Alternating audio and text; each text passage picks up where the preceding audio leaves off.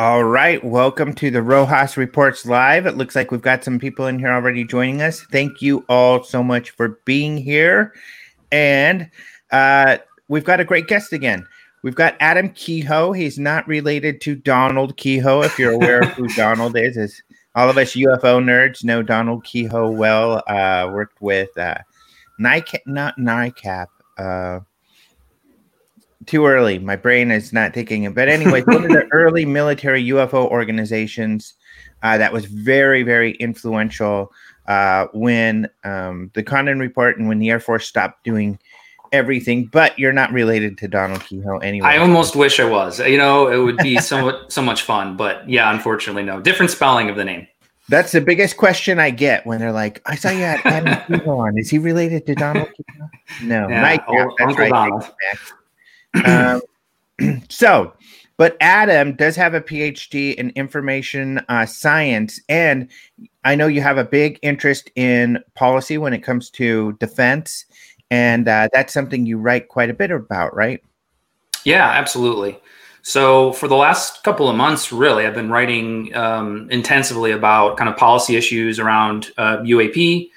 I came into this field kind of interested to try to think through all of the different possible implications, right? So there's a number of possibilities. Some of these things could be foreign adversaries, and there's a whole set of policy issues there. There could be mistaken observations, and that's important as well. And there's a few of these cases that are really, truly strange, and it doesn't seem like there's much of an organized policy response. So it's kind of fascinating to look at as a problem kind of at the intersection of technology and intelligence and government, kind of all of these things all at once. And it's sort of a new puzzle. I mean, we're getting insight into an area of research that the military has been into secretively, and have successfully really kept the public and apparently Congress in the dark. And so, which kind of, for the conspiracy theorists, there was something there, and we don't know. We don't know the extent of the research that has been done by the military in this area, and we're just beginning to learn that sort of thing. And that'll probably be a lot of what we talk about, is that there seems to be, even though we know that they've taken UAP seriously now, there's still a lot of secrecy around what they've done. And they don't seem to want to change that level of transparency at all. I mean, what we've been getting lately is that things will remain classified in their research in these areas, it seems like. Does that seem accurate? Yeah, I think it does. I mean, I think this is an incredibly difficult intelligence problem, because in order to really look at this, you have to look at the very edge of your knowledge and capabilities. So you've got to simultaneously assess what are the best capabilities of our rivals and adversaries and even our peers. What are our own best capabilities? Is it a possibility that someone has an experimental platform that is in the wrong place at the wrong time? And then even if you're looking at the most prosaic thing, which is that it's a case of mistaken observation or whatever, that very quickly gets into vulnerabilities in the sensor layers, of the military, of where there might be problems with radar, where there might be problems in training, et cetera. So all of that is really sensitive stuff. And if you have to look at it all together, you're decompartmenting information. You're bringing information that normally would just be in separate parts of the government together. And that's always a cause for, extreme concern. Because if that program, is penetrated in any meaningful way, then that's essentially a treasure trove for a foreign intelligence service. So before we even get into any of the sort of stranger implications of some of these cases, the kind of more conspiratorial stuff, there's actually good reason, even if you were only thinking about drones and planes and, radar glitches, to be really, really concerned about this stuff and to keep it fairly secretive. But as you say, the remarkable thing is that in the last year, amazingly, we're seeing this public discourse about it. We're seeing the Senate Intelligence Committee writing this really amazing request to basically say, we demand more or less a report on this, a public report, unclassified, in a relatively short period of time. That's sort of stunning, given all of the different, intelligence equities involved. But, nonetheless, here we are. Mm-hmm. So two things, a little bit of business first, and then we'll get back into this conversation. Do want to let people know that I have made this change where now the Rojas Reports live, the live interviews like this one, anybody can join. And then after the interview, after a couple hours, I will make it so just the subscribers can join. And you can see there's a join button here on Open Minds where you can join and subscribe to the archives. Just do that one. I have the Rojas Reports live option there, but like I said, I'm going to not charge for joining for live anymore. So just so you know, so welcome, and hopefully you can keep joining me. And part of the reason I'm doing this is because Rojas Reports is a moving target in that I never know when I'm going to get my guest. And so it's kind of short notice when I'm going to have people pop in here. But some of you, like Mark and Rodrigo and Renee and Dirk, you seem to be able to be available practically anytime and pop into any of these live streams that I pop up. And you're very welcome. Thank you for being here.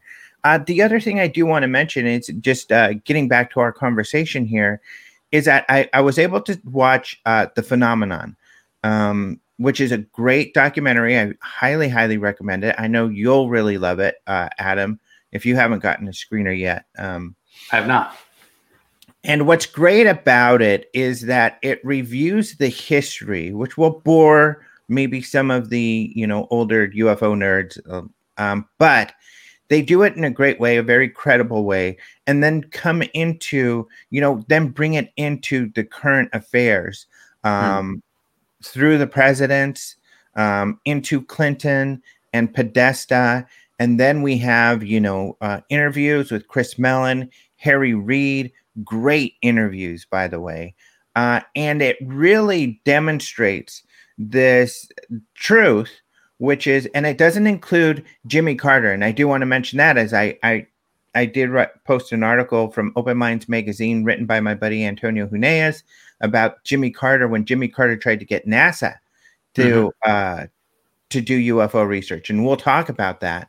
That was excluded from Phenomena, but all this other was. And it does show that this is not necessarily an issue that is not something that the military has always been struggling with, but instead kind of more of a PR issue, at least from the surface. The things that we know about is, how do they deal with this and how do they deal with the public on this matter? And that's what's great, is that it really combines things to show that what is going on now is really a continuation of what went on in the 40s and the 50s and the 60s. It's just a new way of dealing with it and kind of this new openness that mirrors what we had in the beginning. And I don't think that's a problem. And I think that may be all we're left with in the end, in that back then we knew there was an issue. There were UAPs. There were things being seen by the public, by law enforcement, by the military, and it was okay. And the military is trying to figure out what it was. It seems like that was where we've returned to, which isn't necessarily a bad thing, but of course it does pose some problems for the military.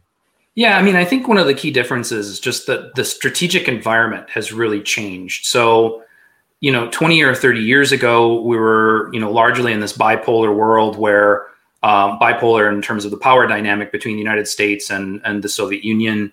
And I think there was higher confidence in the kind of technological supremacy of the United States. And today we're in a much more multipolar world where, countries like China and Russia are increasingly capable and in different ways.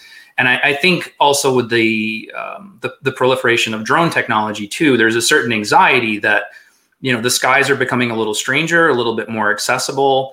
It's not just the B-52 that you're concerned about, right? It's drones and all of these sort of strange new technologies and so on. So I think that it is a slightly different environment. And then I think the other new thing in the equation is something like TTSA, which has a few people with, really significant government backgrounds kind of coming in and adding their weight and experience to it, which seems to be a new aspect of the dynamic.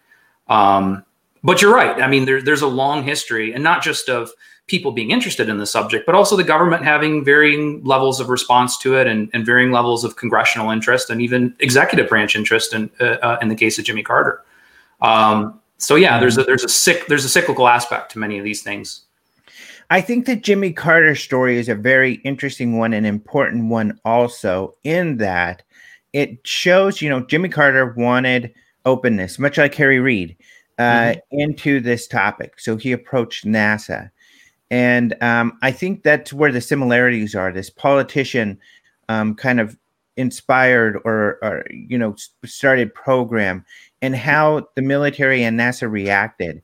What they told Jimmy Carter, obviously, what Antonio was able to demonstrate in the article is that the Air Force behind the scenes was pushing for NASA to not do it. They're like, this isn't worth it. Just don't do it. Go away and get out of it.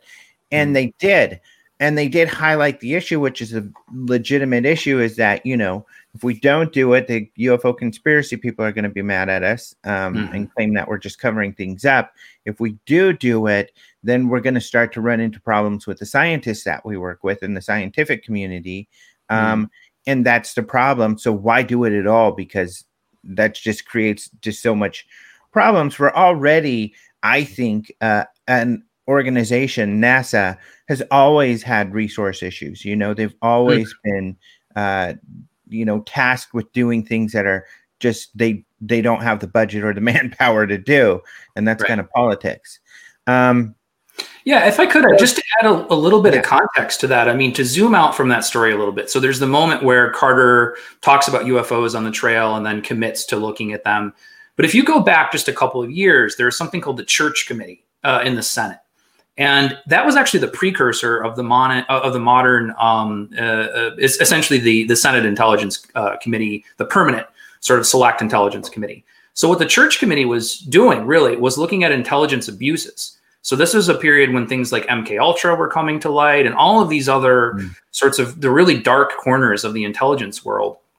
And it's been a little while since I've looked at this, but I want to say that was maybe around 76 or so. So just before kind of the Carter era. So that was a moment in American life where I think people were looking at the intelligence services in a slightly different way and had a slightly different sort of perspective on government, and maybe a lack of trust in government as a whole.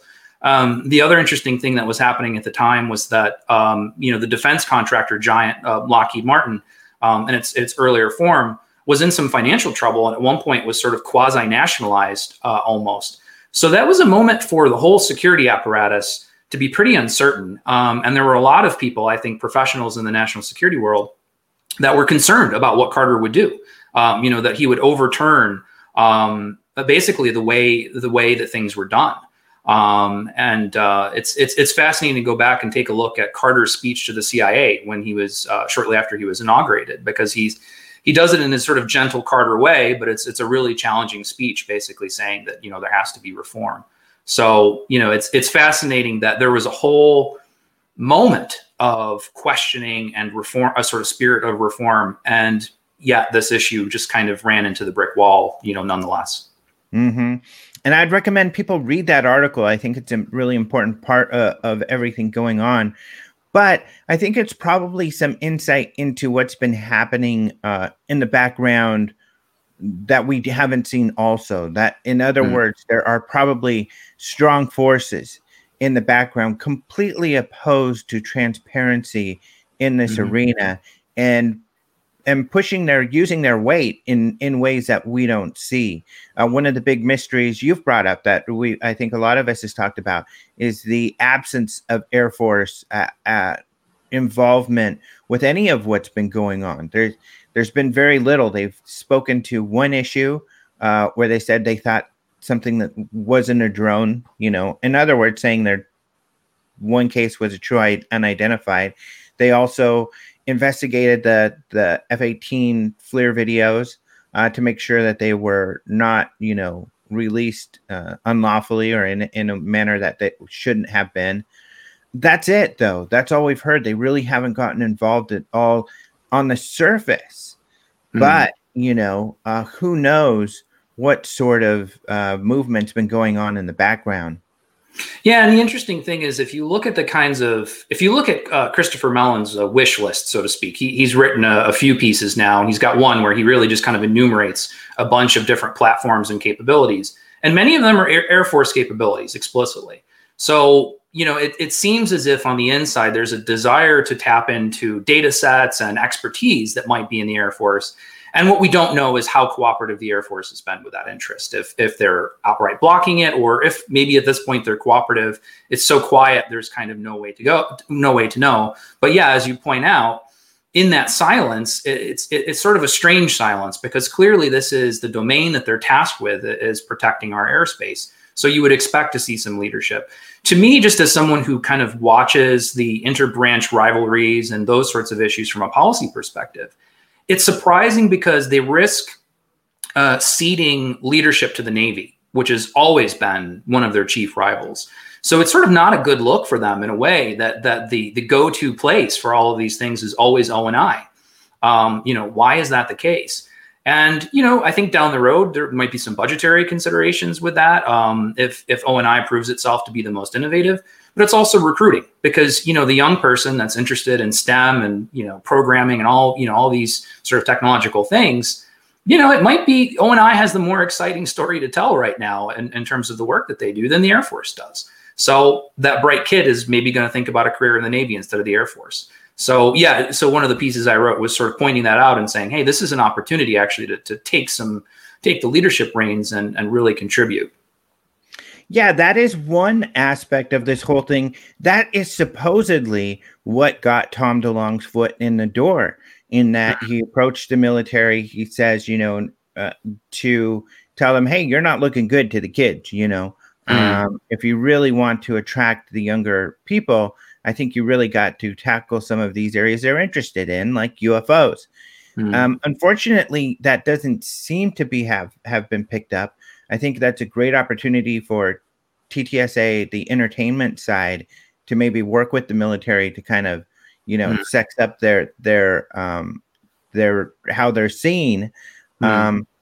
That hasn't happened, but I agree with you. That is a good angle. And maybe the Navy thought that was a good angle. I know in my experience, even some of the NASA PR or some of the other science publicist people I've worked with like that angle. They're not afraid to go to the UFO route and use that as something to get people interested in.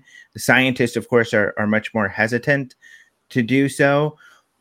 But it's a good angle. The issue is, it seems as though the Navy has now started to change its tune a bit as far as transparency, because the last couple of, at least one of the messages, I think by Glassel, the Swedish researcher got, was from the Navy. And the Navy even was speaking to how a lot of their findings will be classified. And they even, put in this mention of questioning whether Elizondo was part of ATIP again, which is so weird, because that's an established, I think a pretty well-established fact with firsthand, witnesses, people who would know, like Harry Reid, who started, or the people who worked on the program. So it's almost like they're their tune now, and that I'm a little worried that the trans part of this thing is maybe getting in the mix. Yeah, it's certainly possible. I mean, I think an important thing to remember always with government and the military is that it's never monolithic. People have different ideas, attitudes, and there often are kind of wrestling matches in the background, if you will, about whose ideas are going to prevail. And so, we may be seeing some shift in that, where people who maybe prefer a quieter approach are getting a little bit more of their way. It's very, very difficult to say. I think overall, though, I mean, in the last few weeks and months, yes, it does seem like there may be a bit of a shift, but I think overall, it's still in a fairly unprecedented place in terms of, they have this request to from the Senate Intelligence Committee. The DNI, it seems, is going to have to, the Director of National Intelligence is going to have to speak on this issue. Another thing that I pointed out in that Air Force piece that does apply here too, there was a curious thing. If you compared Christopher Mellon's blueprint with what ended up actually in the official language. So Mellon, I think, had an 18-month timeline. It was considerably longer than the short timeline in the Senate Intelligence Committee. And a lot of people have asked, is that enough time actually to do this job? And it makes me wonder that if there's a hearing someday, there's going to be a DNI that's, sitting in front of them. And if he or she doesn't have an adequate answer, the next question is going to be why? Who's holding things up, right? Why aren't we able to solve this problem that we know has been around at least 16 years if we just look at Nimitz? And that puts some pressure, because you don't want to be the person left holding the bag of holding things up. So because you're going to get some uncomfortable questions from the Senate, and that has massive ramifications in terms of the budget and so on. So you're right in that, like, publicly, and we as researchers and journalists and interested citizens, we may be getting less, but there's still an overall kind of chessboard that points to there being increased pressure that I think there's going to have to be some sort of a response to. Right. And I think that at least the public side of things, Rodrigo brings up a great point here. He says, I'm very impressed with the fact that the UFO issue hasn't become more politicized, actually. And I think that's at the crux. And that's what I'm trying to argue right now, is that I think that nobody really knows the strength of the UFO lobby and the effect that it may or may not have. And I think that's kind of the biggest issue, in that do they have to play politics to this or not? And do they see the needle move at all when they do make comments or not? I'm guessing not. So, for instance, with Marco Rubio answered that question about, the way he did about all of this, saying that, I kind of hope they are aliens because it's scary if it's Russian or Chinese. Did he get a big response to that answer or not? I'm guessing no. But that's the sort of thing that are, people who feel like they're UFO activists, which I feel like a lot of the UFO community does, needs to make their voices heard, because I think that there's a lot of people that, a lot of UFO articles do really well in mainstream media. That shows there's people interested in reading the story, but it doesn't necessarily mean that they're interested in, petitioning more transparency in this arena. We could get to a point where the military says, okay, we take UAP seriously. We're now telling you this is a real phenomenon. So there's something happening here, but we've got it covered. We can't share with you everything we've discovered, but we've got it covered. End of story. I mean, that's the scenario I'm guessing that we're headed towards. And without a strong public response, it's probably where we're going to go. Yeah, I think that's a distinct possibility. I think you're right that there's, while these things are popular, the stories get a lot of clicks and views and so on, that doesn't mean there's a UFO vote out there, that a politician's really got to wrangle with. And the other thing to consider too is we may be in just about the noisiest and most chaotic political environment in modern memory. 2020 is a heck of a year. So if you're trying to register whether UFOs make a dent in the 20 other things, it's hard to know that. So yeah, I'm also a bit skeptical, of the idea that there's going to be a meaningful grassroots movement that's able to really pressure individual politicians. I think that can happen. I think a better strategy is to point out the obvious seriousness of the issue. So, for example, in past statements, the Pentagon spokesperson has said they're trying to avoid strategic surprise. So to me, when I hear a phrase like strategic surprise, that's a primal scream in national security terms, because what that means is all of a sudden one day we wake up and we find out someone has a game-changing technology and we missed it. And that means that, billions of dollars of intelligence funding alone just to catch our rivals when they're developing new things didn't work. And then also we don't have that capability that someone else does. So again, before you even get into the kind of stranger aspects of some of these cases, we should be really concerned that we've got a potential strategic surprise scenario that's been left open for 16 years. That's a very long time to be surprised. So I think that, the better argument to make is, not so much that there's a huge vote out there that, demands to get the truth, but rather like this is an incredibly serious issue. It appears there's been no discernible policy. We have no real idea what the heck is going on. So, it's incumbent to get some kind of a response, at least just to kind of know that strategic surprise is off the table. So yeah, I mean, I think there's going to have to be a multiplicity of angles, but yes, I agree with you that the UFO vote, it's always important. I don't want to discount it because I mean it can make an impact, but I think that alone is not necessarily going to get the job done. Mm-hmm. And yeah, I mean, I think it's essentially, what we've got is an admission of what we already knew, but at least it is public and out there. And, we all know, and it makes sense that there would be these weird desks, people in intelligence agencies that are working on cases that are strange, that are anomalous, which are the kind of the cross section of science where science comes into research, these sort of things. And I think that, it's just we're moving to a world, hopefully, where it's at least okay to admit that. Yeah. But it's what we need to force. I think that is a harder sell and, what we all want. And I think even I'm guessing what Chris Mellon was driving at was also to have a portion where they're also sharing with the public at least somewhat findings and giving an update. Yeah, absolutely. I mean, I wrote a piece a while back about understanding that UFO or UAP are not one thing. They're at least 4 different things, right? So, UFO or UAP, as it's often said, just means it's something you can't identify in the sky. It's unidentified, right? So it's categorically not a thing in of itself. It's something else. So it could be a natural phenomenon that's just a mistaken observation. It could be an experimental aircraft, for example, one of ours. It could be a foreign adversary.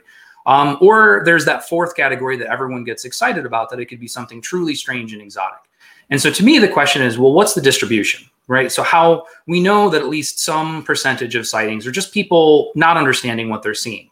No one's going to claim that's everything necessarily, but it's certainly not nothing.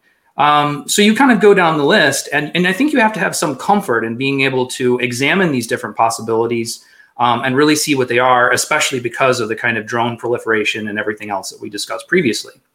We just don't have the luxury of living in a world where it's just planes. We have new satellite technologies, all these new things. So yeah, I think it's incumbent on us to be able to have a mature conversation when we see something in the sky we can't identify, to figure it out, as opposed to lapsing into the uncomfortable jokes and all the rest of it. Mm-hmm. So somebody will ask, why are they called UAP and not UFOs anymore? Which is a great question. I think what a lot of people don't realize, UFOs to a lot of the public, unfortunately, means aliens or alien spacecraft. And that's not what it means. I mean, unidentified flying objects. It was actually a term coined by the military because they were using flying saucer, which obviously has some other connotations with it and assumptions.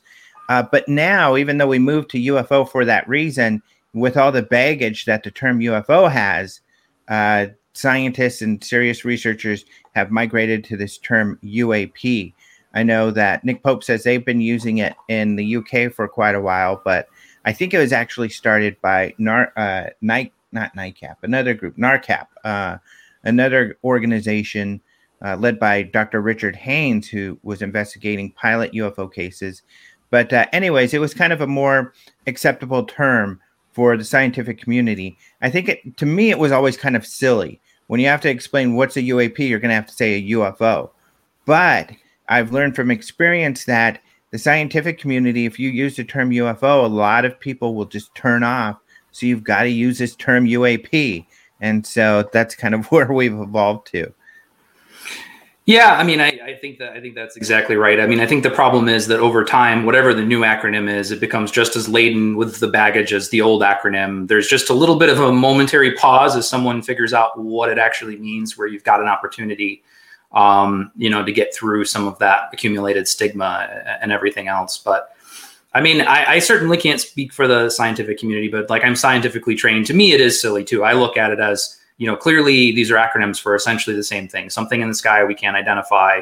So let's move on beyond that. But I think there's always these kind of PR repackaging and reimagining of the thing to try to get around the taboo. Mm-hmm. So in this new world where UAPs are acceptable, where it's, it's out there, that the U.S. is looking into the matter and takes the matter seriously.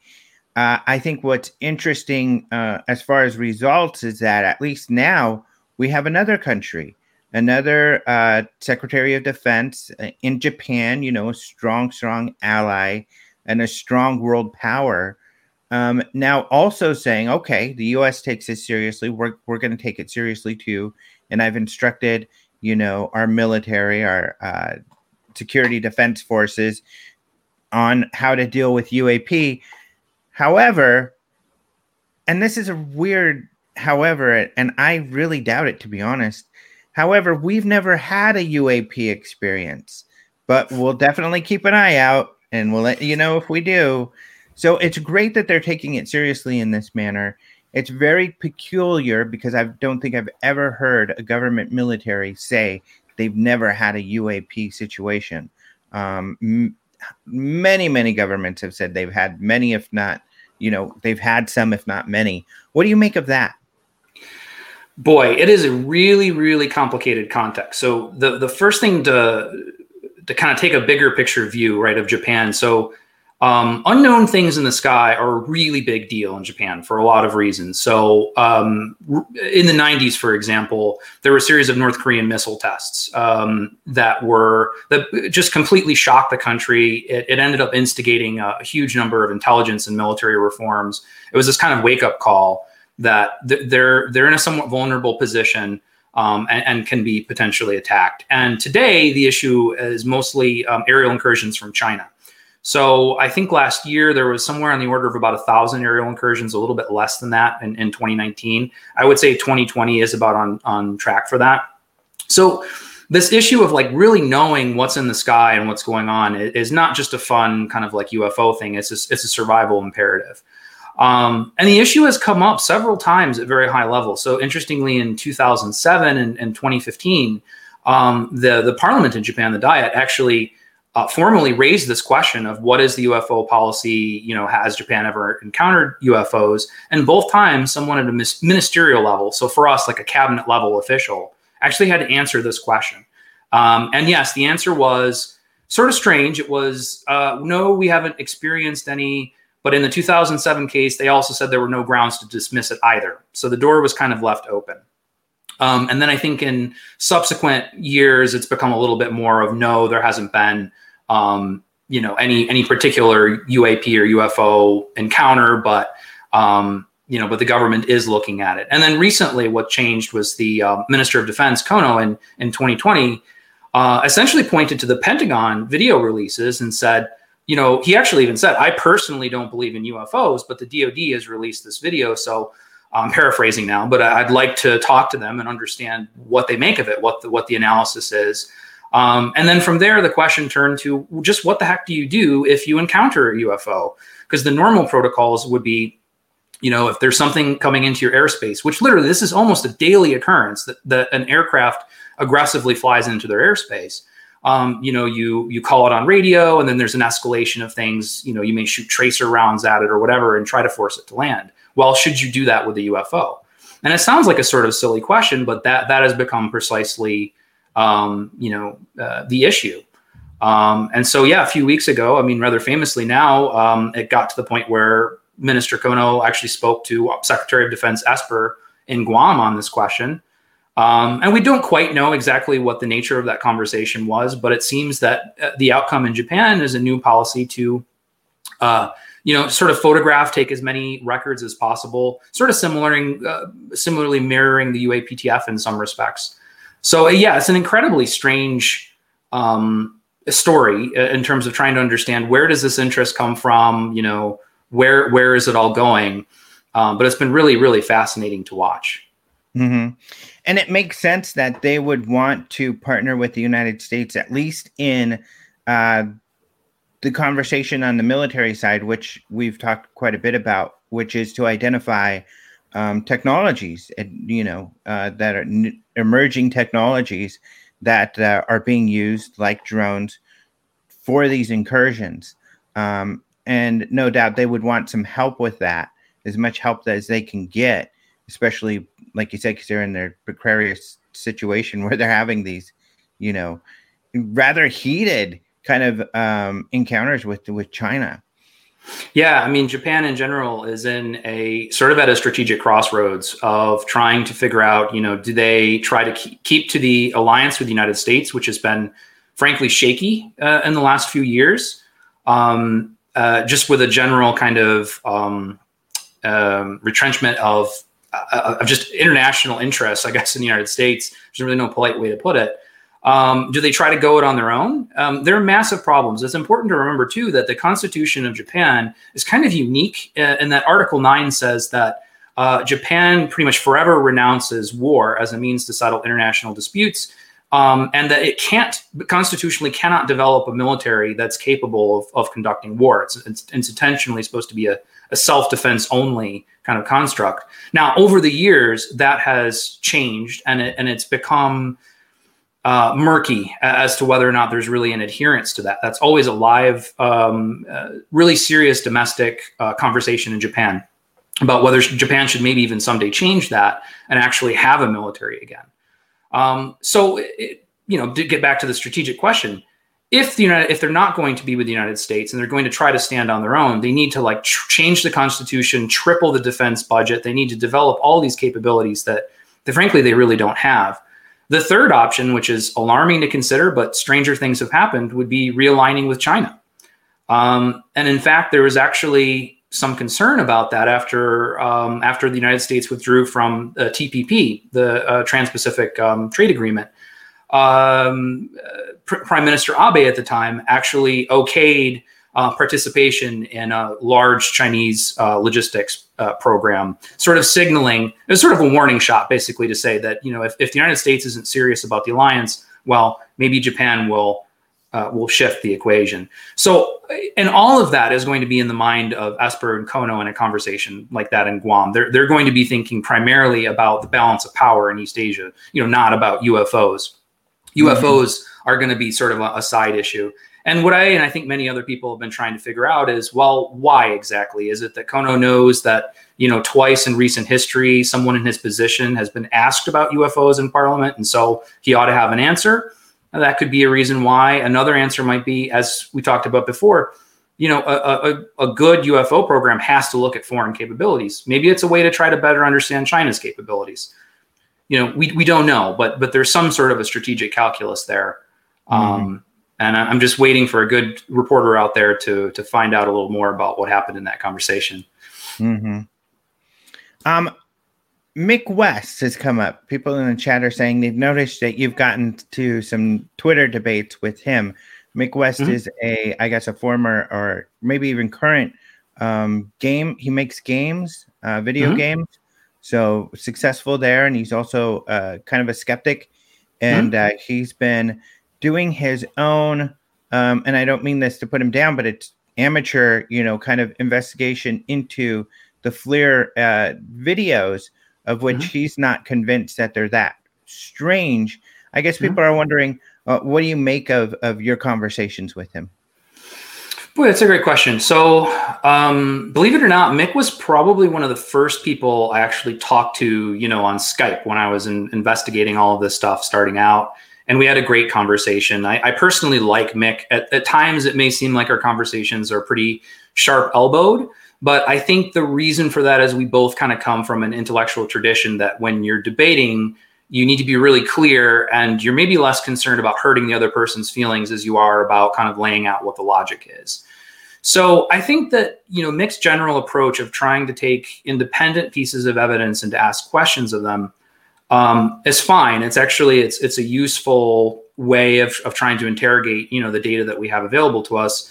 There are some places where I kind of depart from him in terms of his general approach. So I think for my case, Mick's analysis gets a little bit shaky when he is trying to kind of say, well, what if the object was smaller than it seemed to be? Well, how would that impact the perception of the pilots?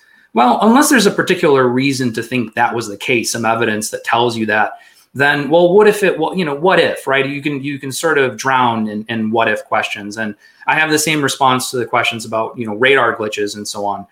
I think we can actually look into that question. If there were glitches, is there any evidence that there was? And you could build a theory of the case of what the bug would look like, and kind of, try to see if you can find anything to corroborate that. I think instead what's happening is Mick he often describes it this way. He's constructing a list of possible explanations, and he's evaluating how likely each one is. And clearly in his mind, something that's physics defying, really unknown is at the absolute bottom of the list. No debate with that.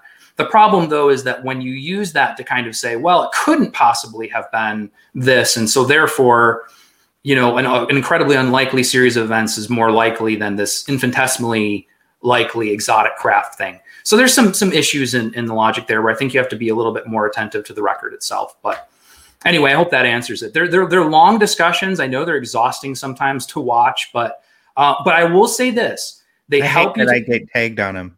I'm sure you do. I sometimes do too. But as migraine-inducing as they can sometimes be, they help you to understand the record better. They help you to understand exactly what the live questions are. I wrote my first FOIA based on a conversation with Mick, because it became very clear there was a particular piece of evidence that if we had it, it would really be important.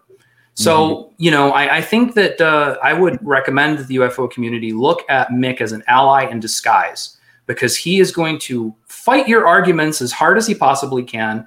And it's going to help you get to know the case better. So, yeah, I agree with that aspect of it. And in that sense, that's where debate can become helpful, but it also can waste your time.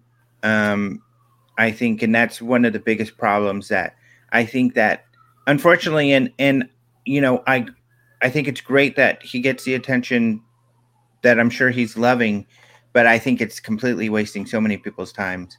I mean, I think he needs to create a list of questions for the experts. The problem with when you're examining something that you have very low expertise on, you don't know what you don't know.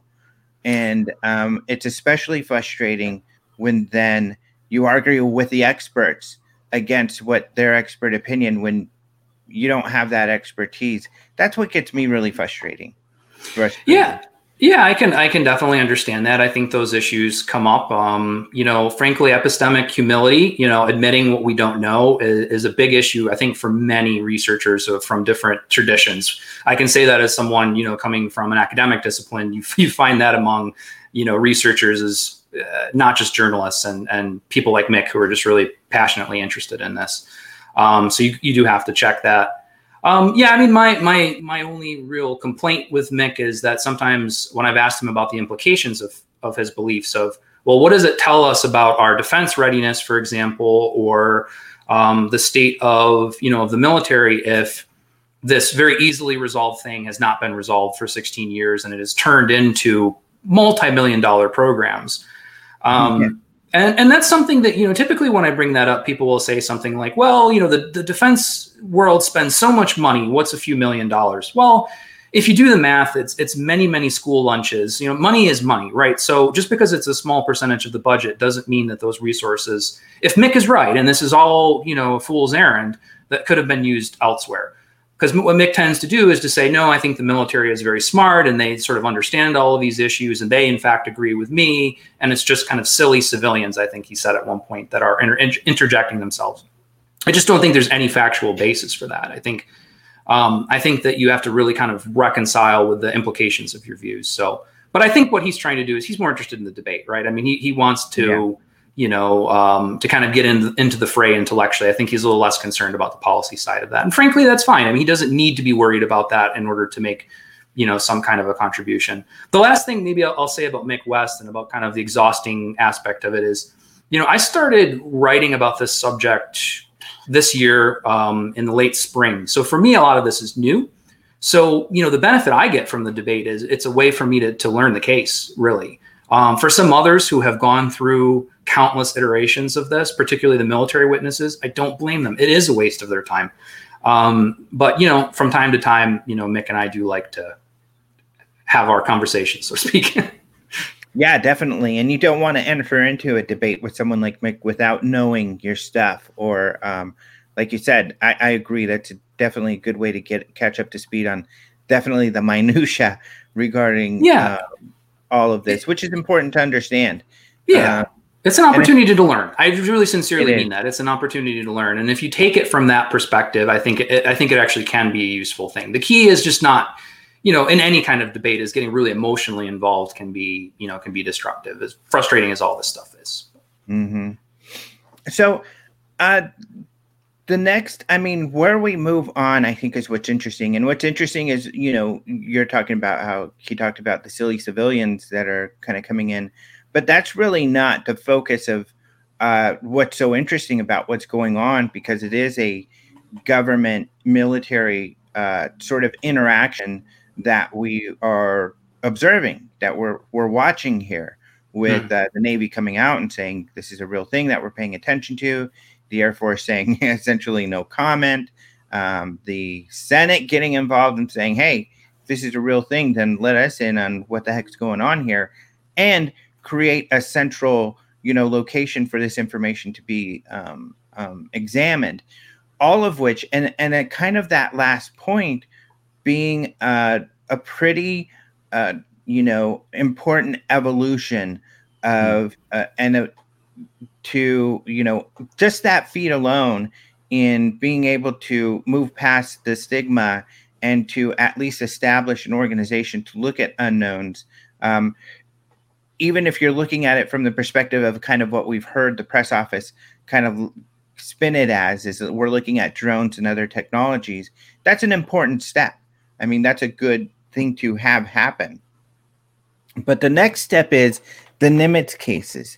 So, Nimitz is a case where they're admitting that this is an unidentified, despite all of their best efforts and their analysis, which we haven't seen by their experts, as to why they think those videos demonstrate, there's unidentifieds. And I'm sure they take into account radar data and witness testimony and other things, like in that executive summary that we've seen. But and we'll get to that. But so where do we go from here is what happens, I think, to those unidentifieds.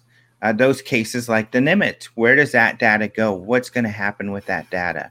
Really, I think the only mention of what may happen, Roger Glassell essentially asked that of Susan Goff, I guess is how you say it, but DOD PIO.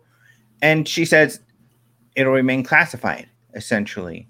And I think that's kind of the crux of the issue, really, what it comes down to. And even in Phenomenon, which I got to see a screener, great film by James Fox. I can't wait for everybody to see it. It's coming out October 6th. Chris Mellon makes the point that, these are the interesting things. These are what we want to look at. This is what really the message should be, which is interesting to hear this from him, is that he feels the most important thing in all of this is that these unidentifieds are happening. We have a true, genuine mystery here. And that's the point. But that mystery, where does it go? In other words, okay, we've got this UAP group. They're going to look for potential threats.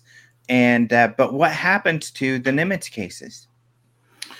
Yeah, that's there's so many aspects of that to look at, right? So what happens to a case like Nimitz in terms of public awareness of it is always going to be problematic, because, even today, there are many people that assert that, there's data sets produced by radar and other kinds of instruments that would back up, witnesses, but we don't have access to them. We're basically, it's almost impossible to get access to those data sets because they would reveal, key things about our collections capabilities, even though this event happened a long time ago. So those kinds of limits are always going to be there, right? So we shouldn't expect that we're going to get the radar data or something of that nature.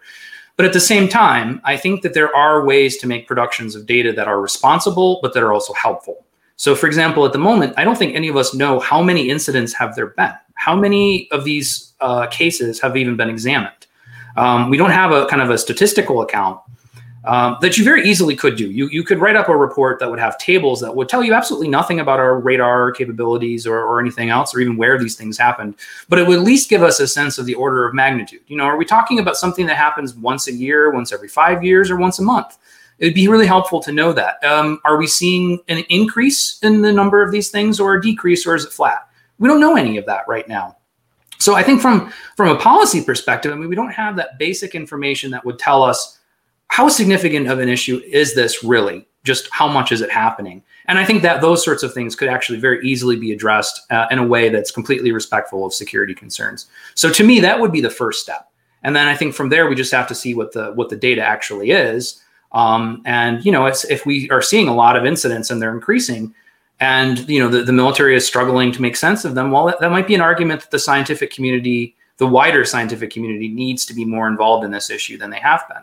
So we'll have to proceed carefully bit by bit. But I don't think anyone should be looking for, you know, we're going to get the high resolution videos in the radar anytime soon. I think we've got to start a little bit more slowly. But the good news is that I think it's very possible to make those steps. Mm-hmm. Now, you know, this document that we're kind of tweeting about recently and we've been talking about that was leaked by George Knapp doesn't seem to get a whole lot of attention. When it came out, I immediately jumped on it, wrote a couple articles about it because I thought it was extremely important and weird that we have this alleged summary, of the Nimitz situation that was leaked by George Knapp. He didn't give us much except to say that it was written by the military for the military, essentially.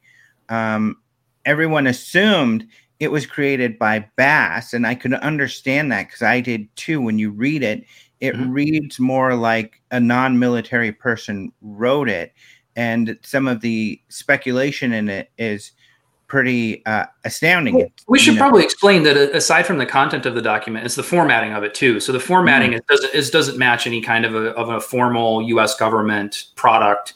And yes, there's use of particular acronyms that don't appear, in the Pentagon dictionary and so on, which normally, in a formal product, they are quite careful to make sure that the vocabulary, matches and all of that. So before you even get into the rather incredible account that you're reading, just the way the document looks tells you this isn't a regular, military document.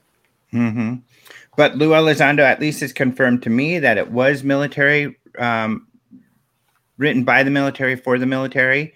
And he gave me the perception that it was not Bass. I asked Leslie Kane. She told me, I'm not sure who wrote it, but she saw it.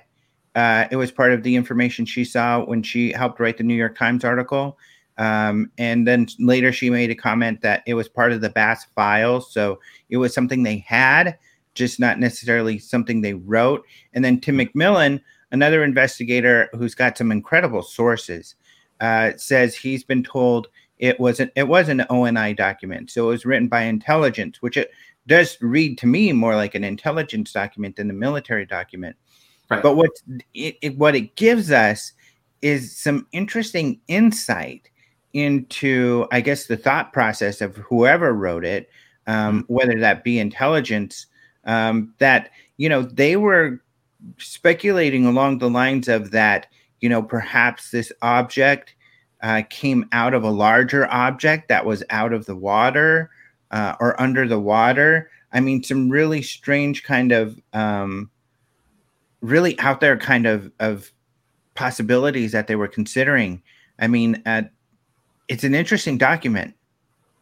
It is. And it's one, not to bring Mick up again, but one that I'm very familiar with, because when you start to talk about the details of what happened, it's one of the few documents that we have where you can actually go through it and kind of understand blow by blow and see the a more kind of raw account from the pilots, exactly what they saw and when and so on. And also it does a nice job of describing some of the different technological platforms that were involved, so the different radar systems and things like that. So that's how I'm familiar with it, as just one of the better accounts that we have. So I think two other things maybe to mention about it is that it seemed it was written about 5 years after the event, as far as we know. I think around 2009. And yes, as Tim McMillan said, in his best understanding is that it was written by an ONI analyst, but in an unofficial capacity. So that kind of explains why it is not an official looking document. However, it was apparently some sort of a preliminary attempt to try to understand this incident. But yeah, it's remarkable because it does assess that these were physically real objects. They were not optical illusions or hologram systems or advanced countermeasures or many of the other things that come up. And then, as you say, yes, it makes some pretty interesting claims about the relationship between some of the things in the water and the things that were flying. It's a pretty incredible document. To me, what I find interesting is that that apparently this process started with such an unofficial document, that was ever involved in the process in the first place. And that may speak to the kind of condition that the UAP UFO program was at the time, that there really wasn't a well-funded effort to really, formally study this, but rather someone kind of did their best to put together an analysis and kind of make the case that it was important. That in of itself is pretty striking to me. Yeah. So there is somebody who's Kevin Childress, who I know has been around the UFO community for a very long time. He says he worked as a DOE special agent, Department of Energy, and he said he's not surprised by the way the document looks at all. He says it's a standard deductive prose format used for investigation reports. Yeah, it absolutely is. And I mean, when I look at it, you see, it's got kind of an executive summary type format where you've got key assessments on the front page. I mean, that's very much in line with what an intelligence product does. And to your comment before about speculation, well, oftentimes intelligence requires looking at things that you can't draw definitive conclusions, but nonetheless, you have to be able to at least make some working assumptions about what's going on. So to me, it was very much in keeping with that. It's just the first question was, well, it's not formal, and we knew that Bass was involved, so it's sort of plausible that perhaps a Bass contractor had written the document originally. But yeah, I mean, this is an example where the online discussion actually, when I think several researchers pooled their insights, it seems the picture has shifted a bit now, that it's more definitively, an ONI product. The informality of it is really interesting too, because I think if you look at the narrative and what happened with Nimitz, it was informal. The entire thing was, and it kind of speaks to what Colonel John Alexander, who as an insider in Army intelligence had his own informal investigation regarding UFOs and UFO cover-ups. Conclusion was that the government or military is extremely inept and unable to deal with this issue. And he's just kind of claimed that we've bungled it and we ignore it. And if you examine the Nimitz situation, given that document or witness testimony, that's kind of what we have here. Kevin Day, a radar operator in charge, supervisor, is seeing these anomalies for several days. And only after several days, finally, he says, can I get somebody to go take a look at these? They say, okay. And he's able to scramble, get Fravor and the rest of the guys scrambled, and they have the tic-tac situation occur.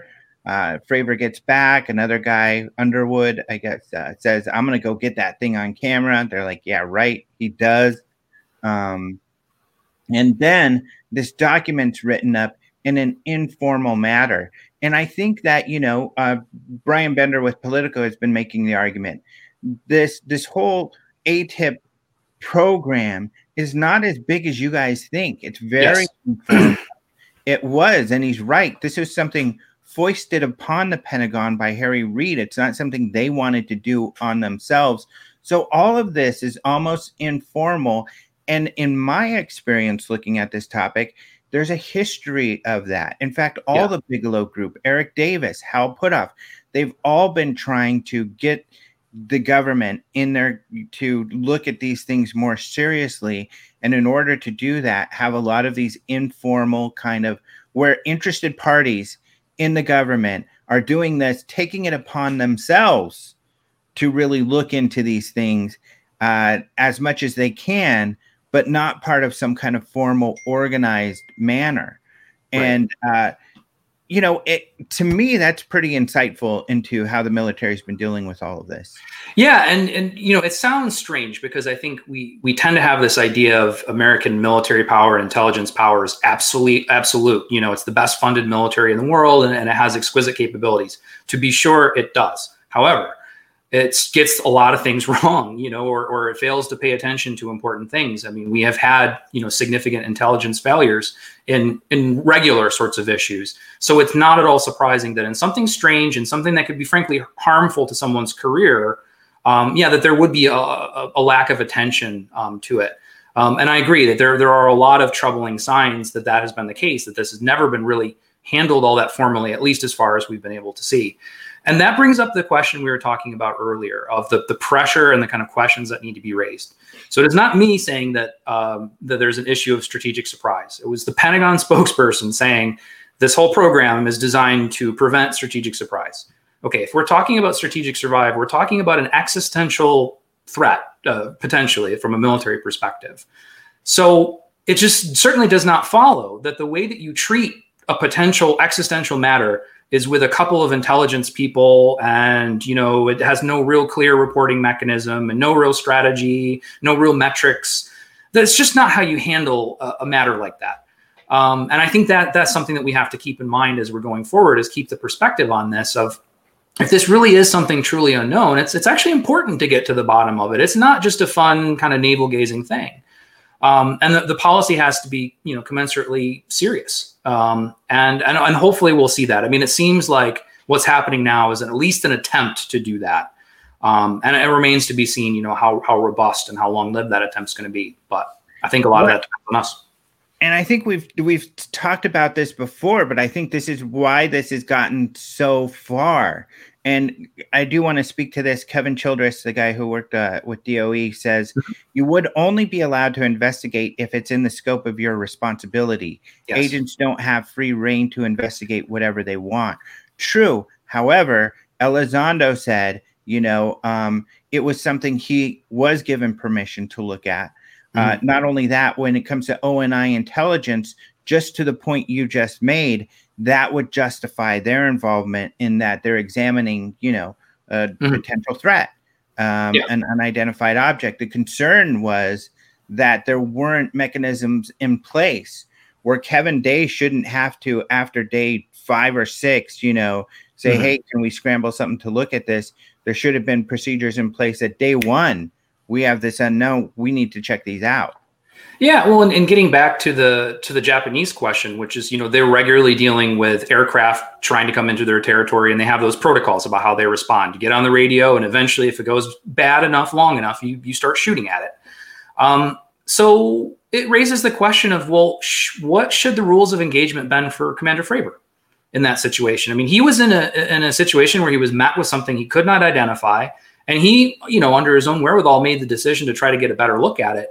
But, maybe there ought to be some parameters on what you should do. I mean, maybe you shouldn't maneuver too violently, or maybe you shouldn't, do anything that may be threatening. I mean, it sounds a little funny discussing it, but I mean, apparently it's a live question because it happened.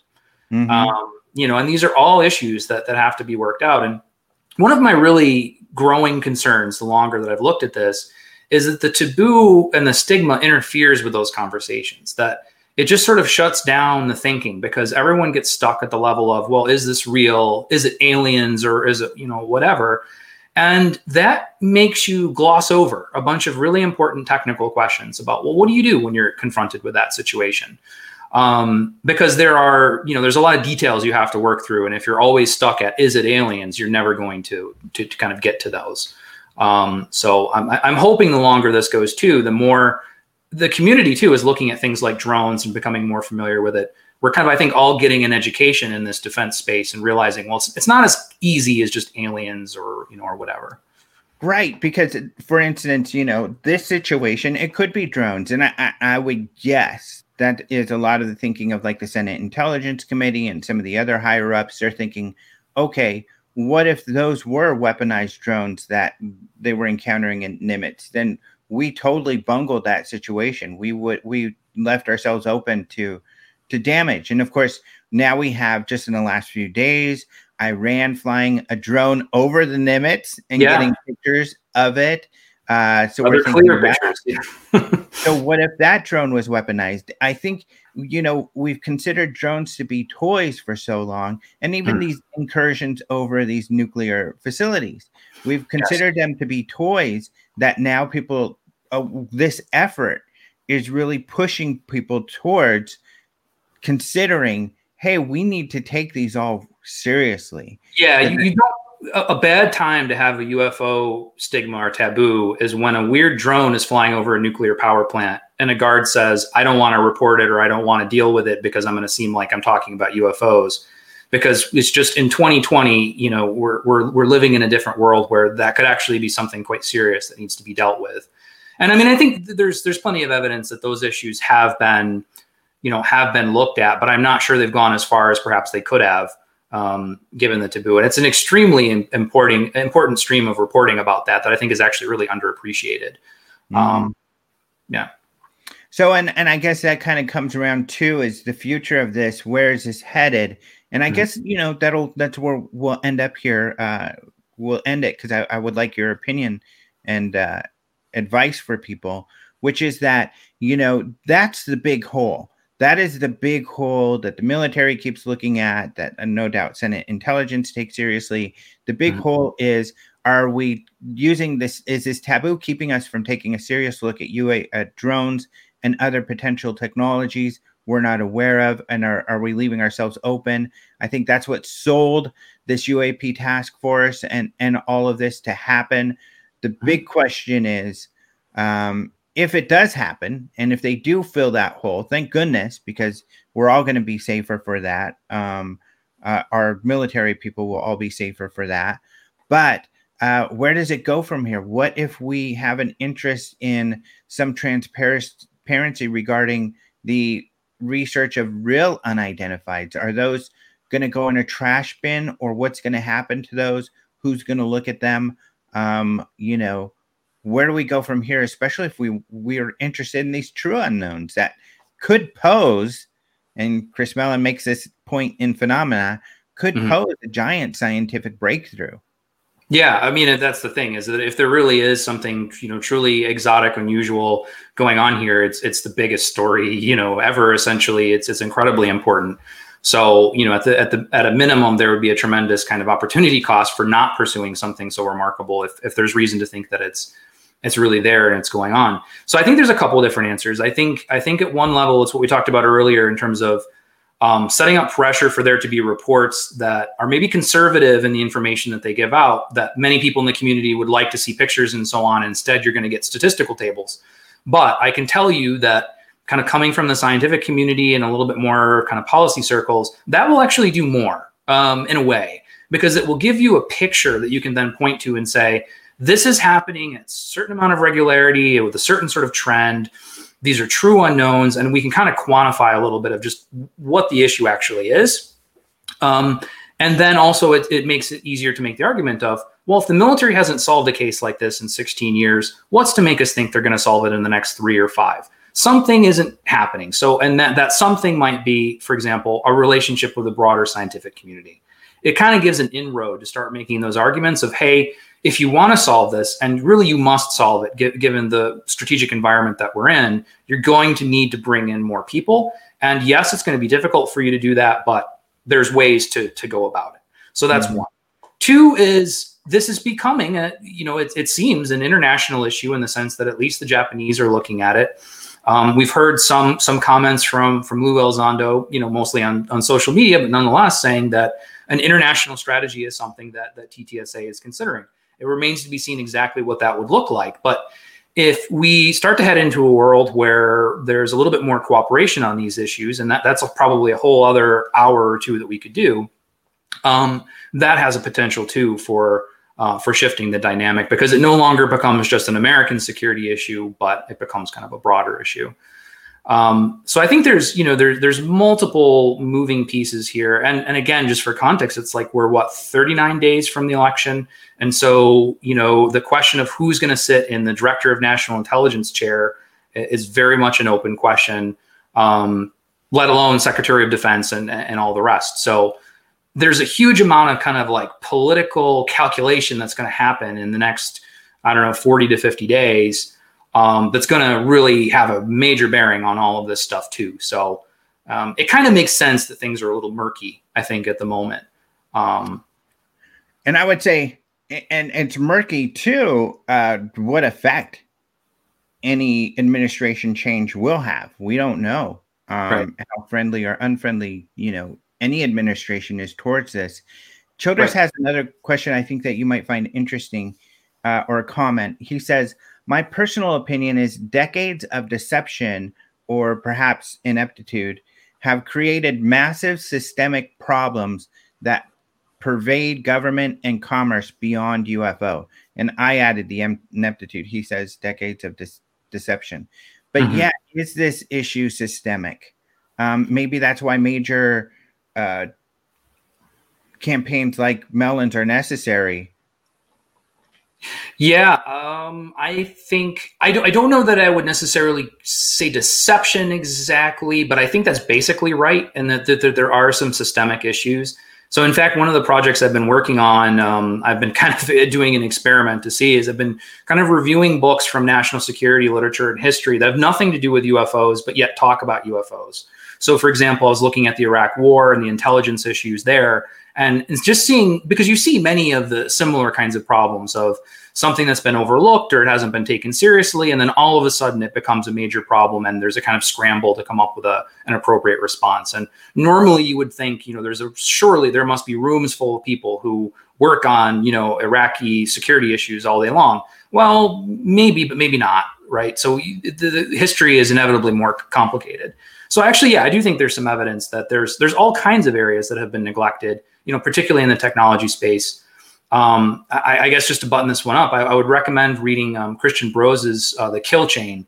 It's got kind of a rough title, but it's well worth your read. So it's from a former senior staffer, kind of like a Mellon sort of figure, but in the Senate Armed Services Committee.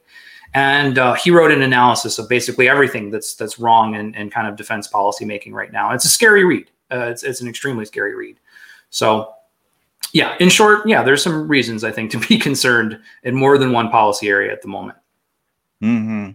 Yeah, and it's kind of funny. It just brings me back to John Alexander's points, because he's like he's shocked that people are not open to the idea that our military can be really kind of inept in this arena, whereas most people are give it a given that the government's a mess and everything, but they can't buy it when it comes to UFOs. They think they're masterminds in deception. Yeah, right. We live in this head spinning contradiction, and I mean, I think the reason is because there's something to that contradiction. Like sometimes at a policy level, things go cartoonishly wrong, where it's almost you can't believe how sort of stupid the decision making is. But then on the other hand, there are also plenty of capabilities that are truly, I mean, they're called sometimes exquisite capabilities.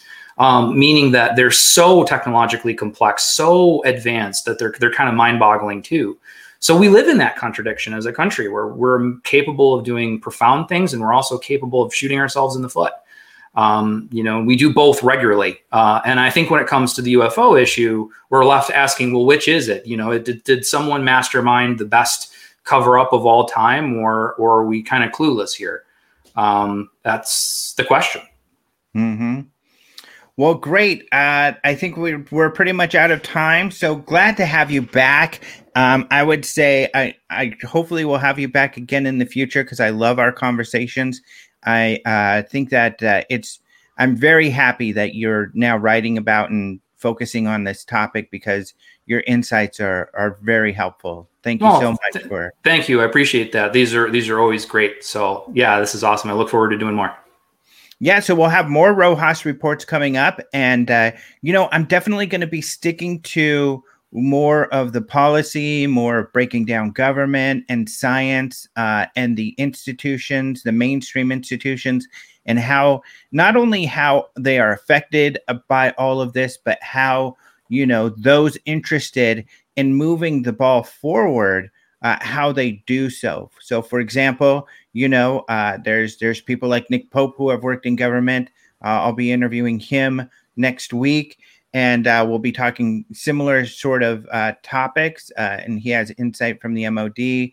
I'll also have in a couple of weeks Kevin Knuth, and I think that's a really important conversation because he's a physicist. How do we get this the scientific community to take this more seriously?